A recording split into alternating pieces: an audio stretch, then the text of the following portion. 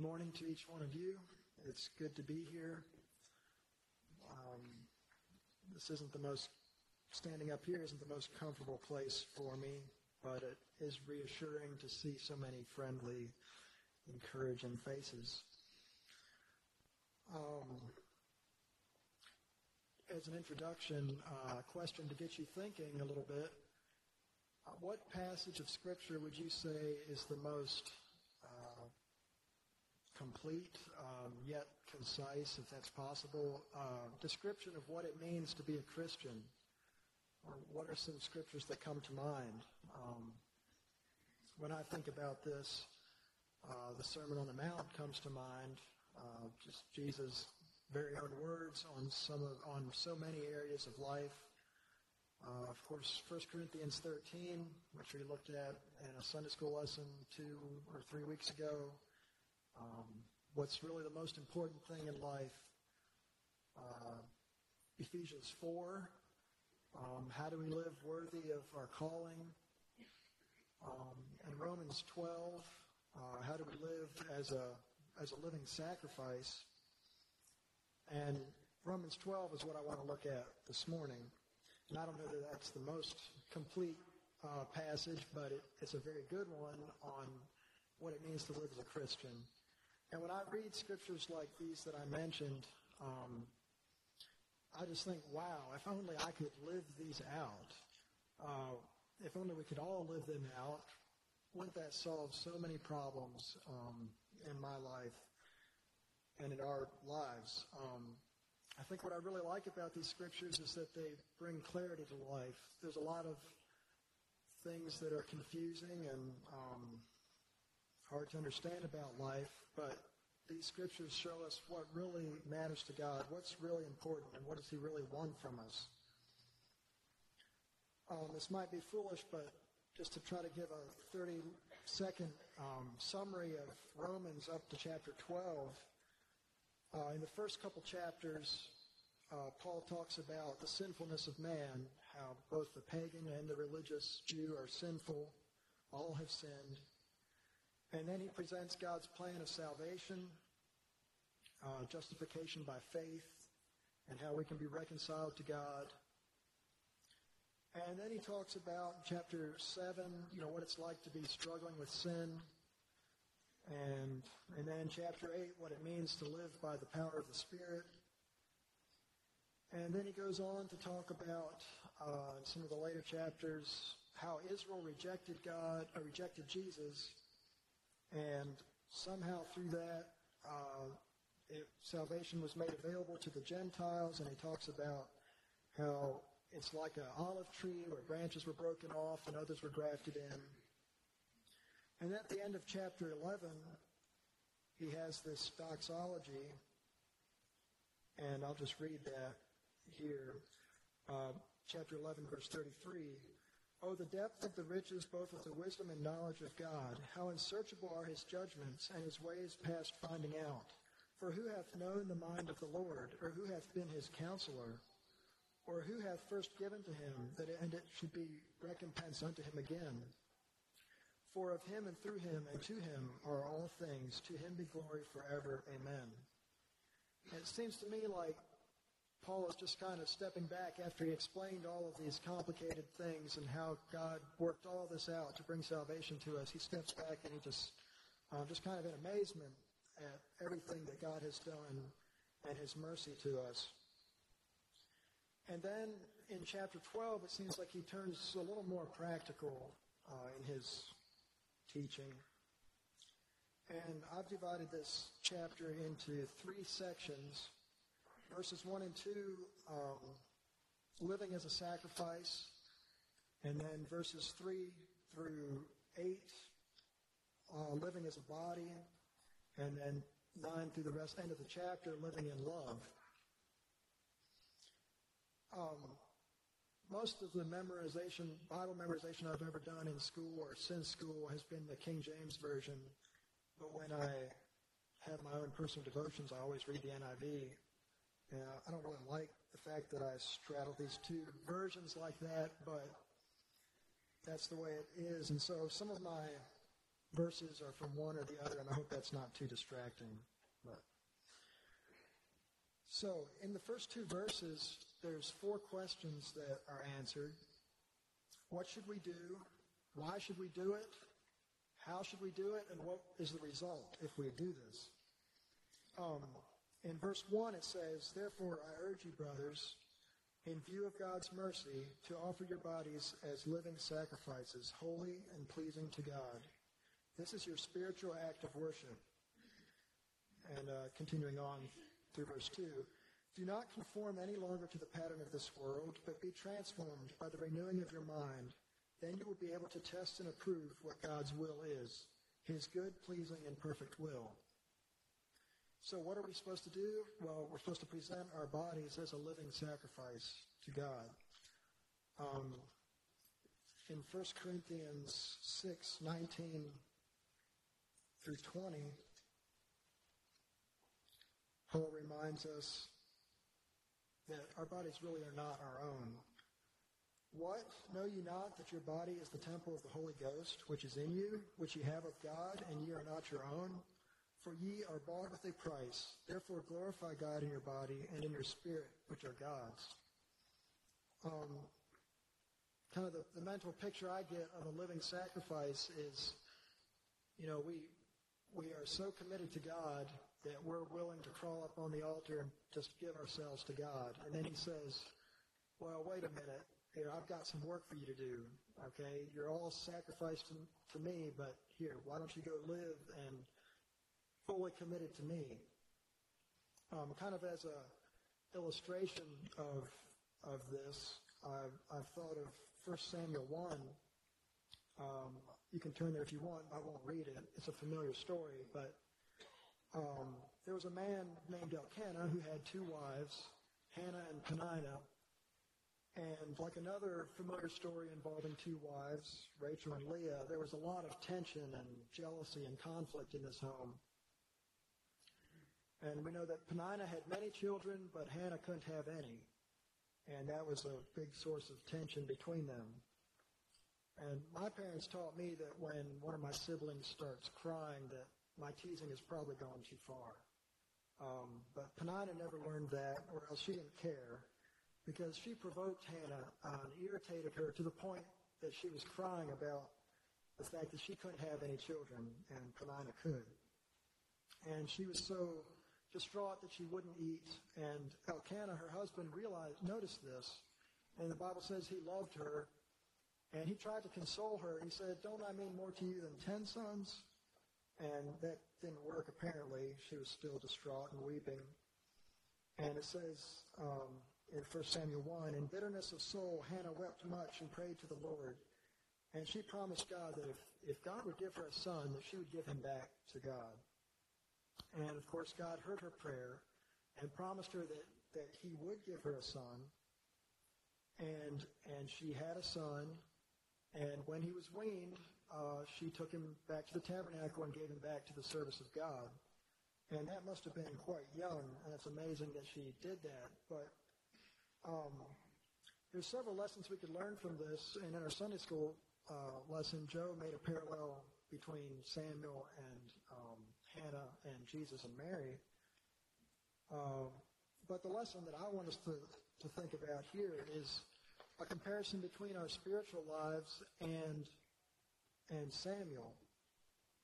Hannah recognized that Samuel was entirely the result of God's blessing, and so she gave him back fully to God. Our spiritual life, our salvation, is entirely the result of God's mercy. We couldn't save ourselves any more than Hannah could have children, probably less so. And what's more, while we were yet sinners, Christ died for us. It says in Romans 5:8.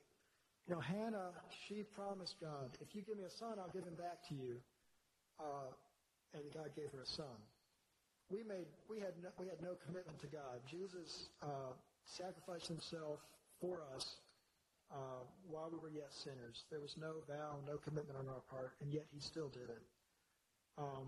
Hannah gave God what was rightfully hers. How much more should we give our lives totally to God as a living sacrifice in response to what he's done for us? So the second question, why should we give ourselves as a living sacrifice? And we've already talked about this a little bit, but because of God's mercy toward us. I says in verse 1, I urge you, brothers, in view of God's mercy, or in light of God's mercy, because of God's mercy. And there's two parts to understanding God's mercy, I think. One is our hopelessness, understanding our own condition, and also understanding how amazing God's sacrifice for us is. In Ephesians 2:12, Paul says, referring to a time when we were dead in our trespasses and sins and alienated from God, he says that at that time you were without Christ, being aliens from the commonwealth of Israel and strangers from the covenants of promise, having no hope and without God in the world. I was talking to a friend of mine one time, and he told me that he couldn't believe in God and serve God just to avoid punishment. And what kind of a God, a loving God, would threaten people with punishment to get them to serve him anyway? And I doubt I had a very good response for him. But Hebrews 2:3 has a very different perspective. Here Paul is talking about Jesus coming and about how there were witnesses that confirmed what Jesus himself said. The Holy Spirit gave gifts. There were miracles. And he says, how shall we escape if we neglect so great salvation, which at the first began to be spoken by the Lord and was confirmed unto us by them that heard him? So he's saying, what hope do we have if we neglect this salvation? So what's the difference in these two perspectives? I think it comes down to our perspective on the state of man, condition of man.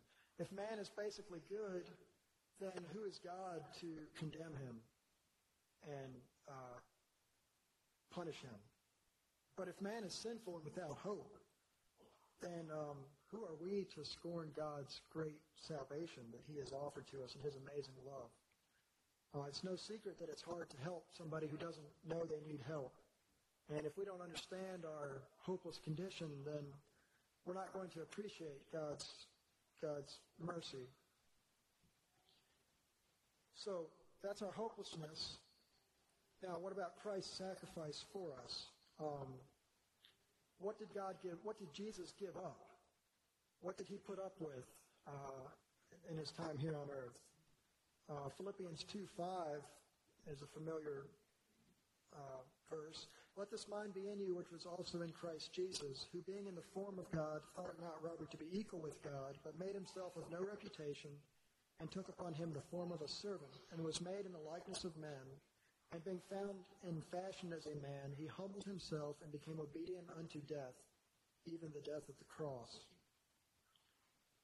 So Jesus was equal with God, and yet he didn't cling to that. He didn't grasp that, but he voluntarily gave it up to be a human. And as a human, he put up with a lot of limitations and headache and heartache, I'm sure. We know that. He took on a human body with all of its limitations and pain. He put up with temptation. He put up with loneliness. And I think one of the best examples of this was in the Garden of Gethsemane when he was praying and was feeling the weight of what he was going to experience, and none of his disciples could even stay awake with him to pray. He put up with misunderstanding and rejection. In John 12, it talks a little bit about this. It says in verse 37, even after Jesus had performed so many signs in their presence, they still would not believe him. And then it goes on a little later, and it says that yet at that same time, some of the leaders did believe him. But because of the Pharisees, they would not openly acknowledge their faith for fear that they would be cast out of the synagogue because they loved human praise more than praise from God. So many rejected him, and even those that did accept him were too frightened to acknowledge it. His very own family misunderstood him. His brothers told him, why don't you go down to Judea so that your disciples can see the works you do? Nobody who wants to be a public figure does all this amazing stuff in secret. And it says, for even his own brothers did not believe in him, in John 7. And then he felt a lot of rejection, I'm sure. He had all the answers, and yet so many people just didn't understand it, didn't see it. In Luke 13:34 is when he's looking over Jerusalem, and he says, Jerusalem, Jerusalem, you who kill the prophets and stone those sent to you, how often have I longed to gather your children together as a hen gathers her chicks under her wings, and you were not willing. So when we look at our hopelessness, and this is not even looking at Jesus' death on the cross. We looked at that recently at communion. But when we look at our hopelessness and Jesus' sacrifice, the only reasonable thing is, like it says in verse 1, to just give our bodies as a living sacrifice completely to the service of Jesus. One of my favorite quotes from a preacher is what Wesley King said here several years ago. He said, we owe our flesh nothing, but we owe Christ everything. And I think that sums this up well. So the third question, how do we do this? In verse 2, he says, do not be conformed any longer to the pattern of this world. That's the first part. But be transformed by the renewing of your mind. So what is the pattern of the world, as it says in the NIV? The blueprint, the recipe, the mold. Don't be pressed into the world's mold. Don't follow their pattern. We don't really need to look any farther than our neighbors, the news, or even our own selfish desires to see what the pattern of the world is. At its root, I think it's mostly selfishness. Just doing what feels good to us. Solomon was a good example of this. He gave himself everything he wanted, and yet in the end he felt empty. Not everybody who not everyone who follows the pattern of the world is entirely selfish. There's man-centered ethics. I had a professor once that talked a lot about doing well by doing good, basically doing things for the good of the largest group. And that would help your business do well if you did good to other people. But whether it's unrestrained selfishness or this man-centered ethics, I think the pattern of the world is wrongly placing God over man, or putting an overimportance on man and man's good over God and what he commands. So we have the pattern of the world, and we should not conform to that, but be transformed by the renewing of our mind. I think this is one of the paradoxes of the Christian life. It says it's given as a command, be transformed by the renewing of your mind, and yet renewing our mind, I don't think, is something we can just do on our own. It requires an act of God, and yet it is given as a command.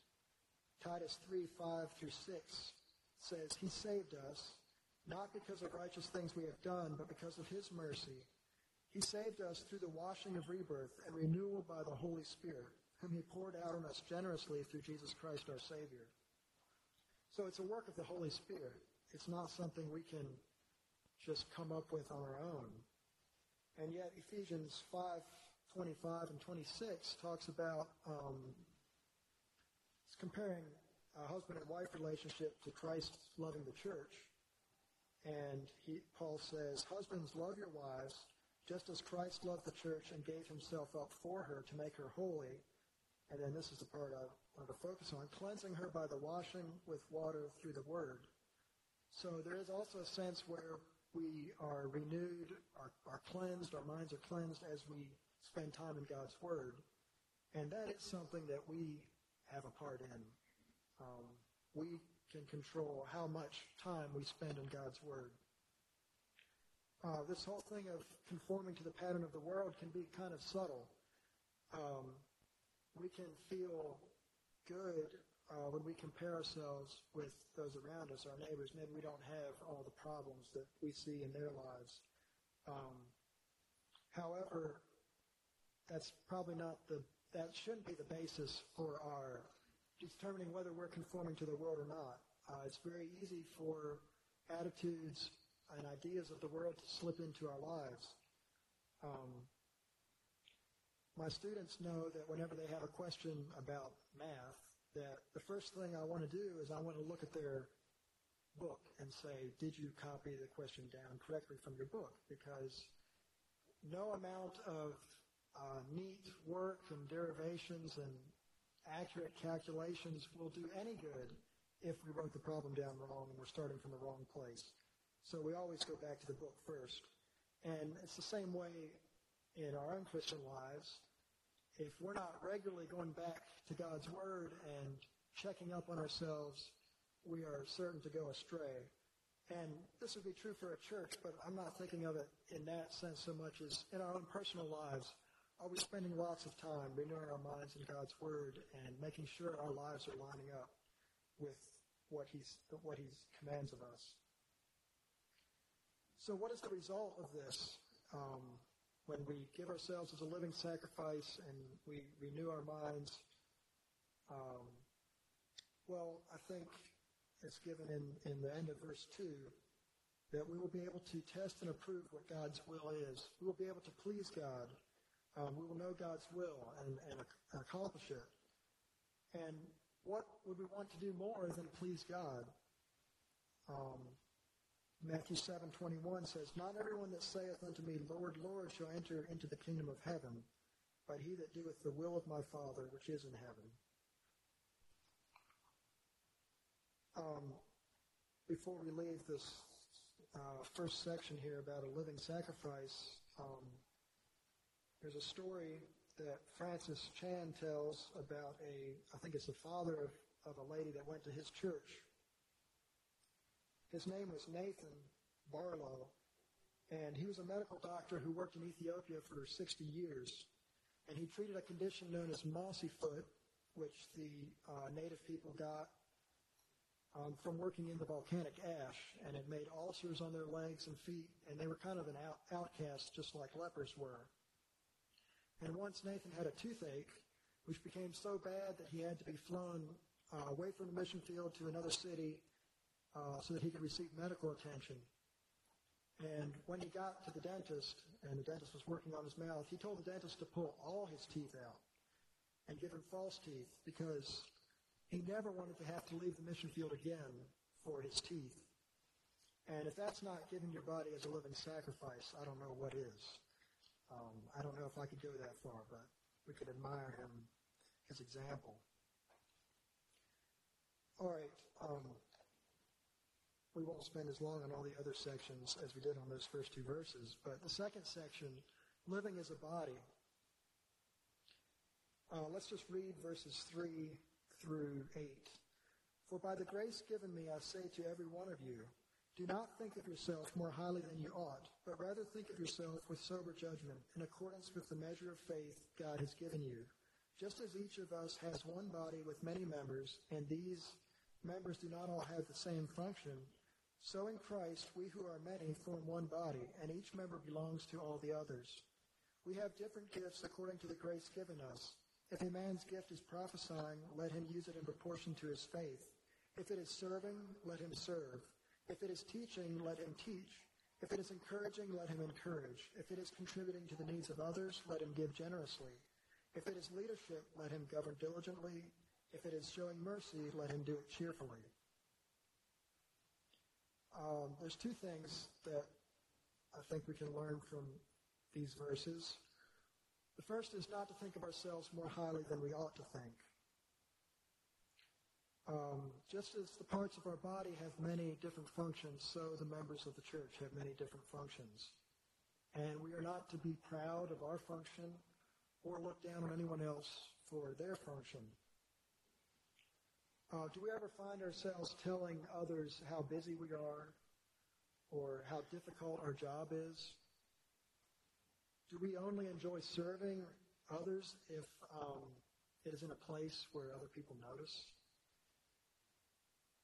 Do we feel threatened by criticism of our job or by others who might be able to do it better than we can? If so, then maybe we are doing our job for the praise of men rather than for the good of the body. And maybe we should look at this and see if maybe we're thinking of ourselves too highly than we ought to. The other big takeaway from these verses, I think, is just not to neglect the gift that we've been given. Every one of us has something to contribute, and he says if it's prophesying, let him use it. If it's teaching, teach. If it's serving, serve. Whatever your gift is, use it. Quite a few years ago, somebody told me that he wishes he could play on a basketball team with 4 other people just like himself. If that's how you feel about church life, well, then you should probably go back and read verse 3 again. Everybody has a different job, and everybody is valuable in their own unique way. 1 Corinthians 12 talks about spiritual gifts and says, if everybody was an eye, where would the hearing be? And if everybody was an ear, if every part of your body was an ear, where would the smell be? It takes a bunch of different kinds of people working together to make a body work, and the same is true in the church. And yet, we are all trying to become more Christ-like. In that sense, we don't want a church full of Rickies, but we do want a church full of little Christs, and a body that together is the body of Christ. And Ephesians 4:11 talks about that. 11 through 14 talks about how the spiritual gifts were given so that we could attain the measure of the stature of the fullness of Christ. So that is the goal. All right, moving on to the last section, verses 9 through 21, living in love. And the very first thing he says here is that love must be sincere, or let love be without dissimulation. We know from 1 Corinthians 13 that if it's not true love, if our actions aren't out of genuine love, then it means nothing. So sticking with the body analogy, I like to think of love as like you can think of it as the cartilage that, keeps everything running smoothly, keeps things from grating on each other when all the work's getting done. Or if you're a mechanic, maybe it would be the oil that keeps all the parts running smoothly and everything just works like clockwork. So sincere love is really the key to accomplishing all of these other commands that he gives in the rest of the chapter. In verse 9, he says, at the end of verse 9 there, he says, hate what is evil, cling to what is good.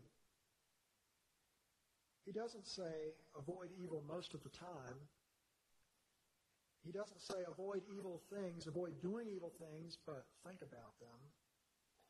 He doesn't say avoid doing evil things yourself, but enjoy watching others do them. He doesn't say avoid evil, but find pleasure in reading about evil things or enjoying songs about evil lifestyles.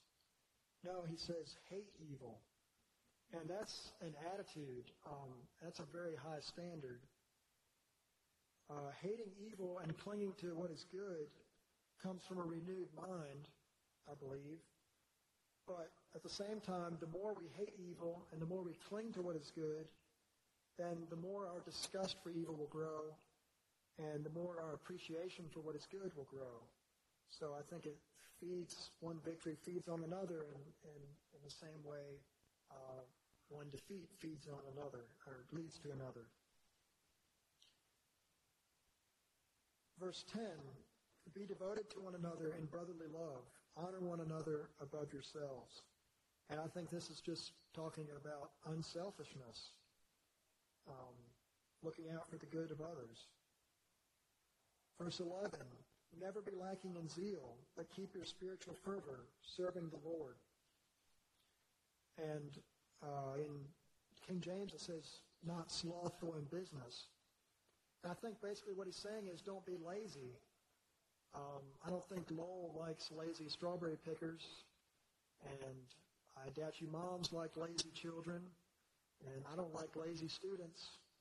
And I doubt I know God doesn't like lazy Christians, people who aren't serious about serving Him, people who are distracted and just not giving it all they've got. God doesn't want us to be lazy. Verse 12, be joyful in hope, patient in affliction, faithful in prayer. Thinking back to these first two verses that we've spent some time on, we have an awful lot to be joyful about. We have hope for eternity, so we should be joyful people. Patient in affliction. I don't really feel qualified to tell you to be patient in affliction because I haven't experienced nearly as much affliction as most of you. But we know that God is faithful and will give us strength for affliction. And we should be faithful in prayer. Are there things that trouble us? If you're like me, there's a lot of things that aren't quite like you wish they would be, and things you don't feel really good about and you'd like to see different. Well, are we praying about those things? Are we faithful in prayer? It brings to mind the song, "Oh, what peace we often forfeit, oh, what needless pain we bear, all because we do not carry everything to God in prayer." Verse 13, share with God's people who are in need. Practice hospitality.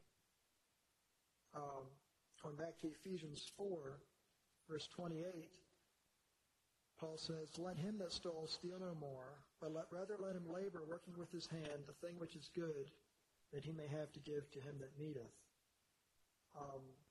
The point of working hard is not so much that we can have money to live a life of ease or to spend it on ourselves, but that we can give to others and meet the needs around us. Jesus set the record straight on that in his parable of the rich man and Lazarus. Wealth is very dangerous if we're not rich towards God. And then practice hospitality. And I think, we should practice hospitality to people within our own church.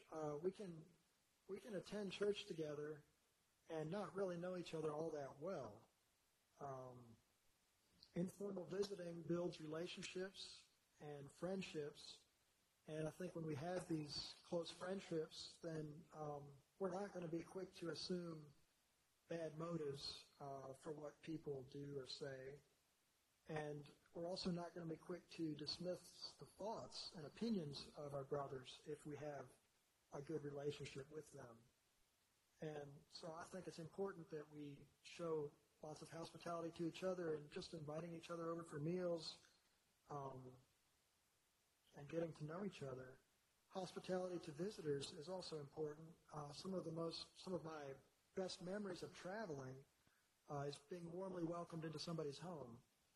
And you can probably identify with that. And what makes a home just feel so welcoming? And I think it's just a higher value being placed on the visitor than on the home itself. Nothing kills hospitality like pointing out that you just tracked mud on my carpet, or repeatedly looking at your watch after dinner. Proverbs 15:17 says, better is a dinner of herbs where love is than a stalled ox or a fatted calf, and hatred therewith. So it's the attitude, not the food, that makes hospitality great, I think. Verse 14, bless those who persecute you, bless and do not curse. The selfless act of Dirk Willems rescuing his pursuer from the ice is memorialized on the front of Martyrs Mere. And do we really have that same attitude toward everyone that offends us or hurts us? Something to think about.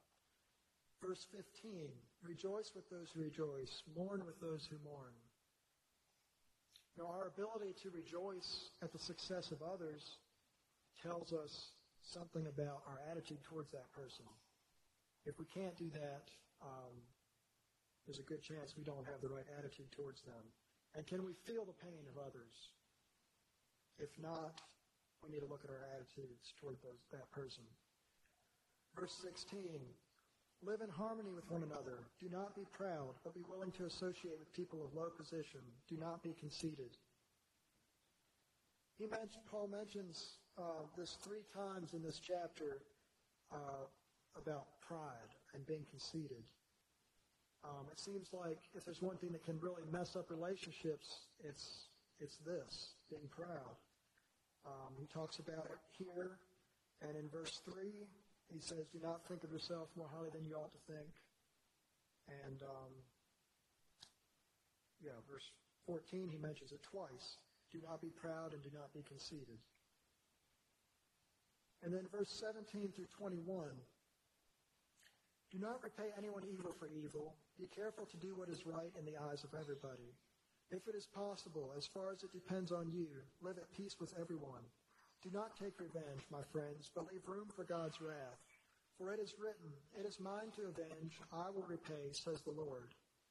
On the contrary, if your enemy is hungry, feed him. If he is thirsty, give him something to drink. In doing this, you will heap burning coals on his head. Do not be overcome by evil, but overcome evil with good. We may not take revenge. We may just leave it in God's hands, let him take care of it. But we may find some satisfaction in hoping that God will make someone pay for what they did to us and how they hurt us. In the Lord's Prayer, there's a phrase that should make us all consider our attitudes very carefully.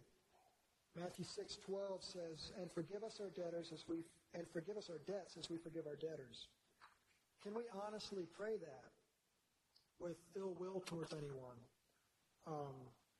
To pray the Lord's Prayer with holding something against somebody would be like saying to God, I want you to forgive me, but hope for my downfall or hope for some judgment for what I've done. We don't want God to hold anything against us. We want all our sins forgiven, and that's how we need to be towards others. To withhold forgiveness from anyone would be like being the unmerciful servant in Matthew 18, who quickly forgot what huge debt he had been forgiven and then demanded that the little debt be paid him from his own servant. To wish judgment on somebody would be to be like Jesus' disciples, James and John, who, after they were rejected in a Samaritan village, they wanted to call down fire and destroy them. And Jesus said, the Son of Man has not come to destroy men's lives, but to save them. So what do we do when there's not peace? I think verse 18 is clear that we need to do everything within our own power. If it is possible, as far as it depends on you, live at peace with everyone. But it must not always be possible, because he says, if it is possible. But he makes it clear what kind of an attitude we must have to do our part to make for peace. So if you ever find yourselves discouraged by the evil in the world or in your own heart, things that aren't what they ought to be, don't respond in the same way as the evil you see. Don't be overcome by evil, but overcome evil with good. So wrapping this up with a brief conclusion here. In the first section, we looked at living as a sacrifice. Show our gratitude to God by giving our life fully to him. That's our only reasonable response. And to live as a healthy body, we must not be proud. We must value every gift and every function and every person in our church, in our body. And finally, live in love. We must love everyone. And I was just struck after I prepared this, how how hard it is to actually live this. I think we all agree this is what we need to do. Living it out every day is a challenge, and so God bless each of you as you try to live this out in your daily life.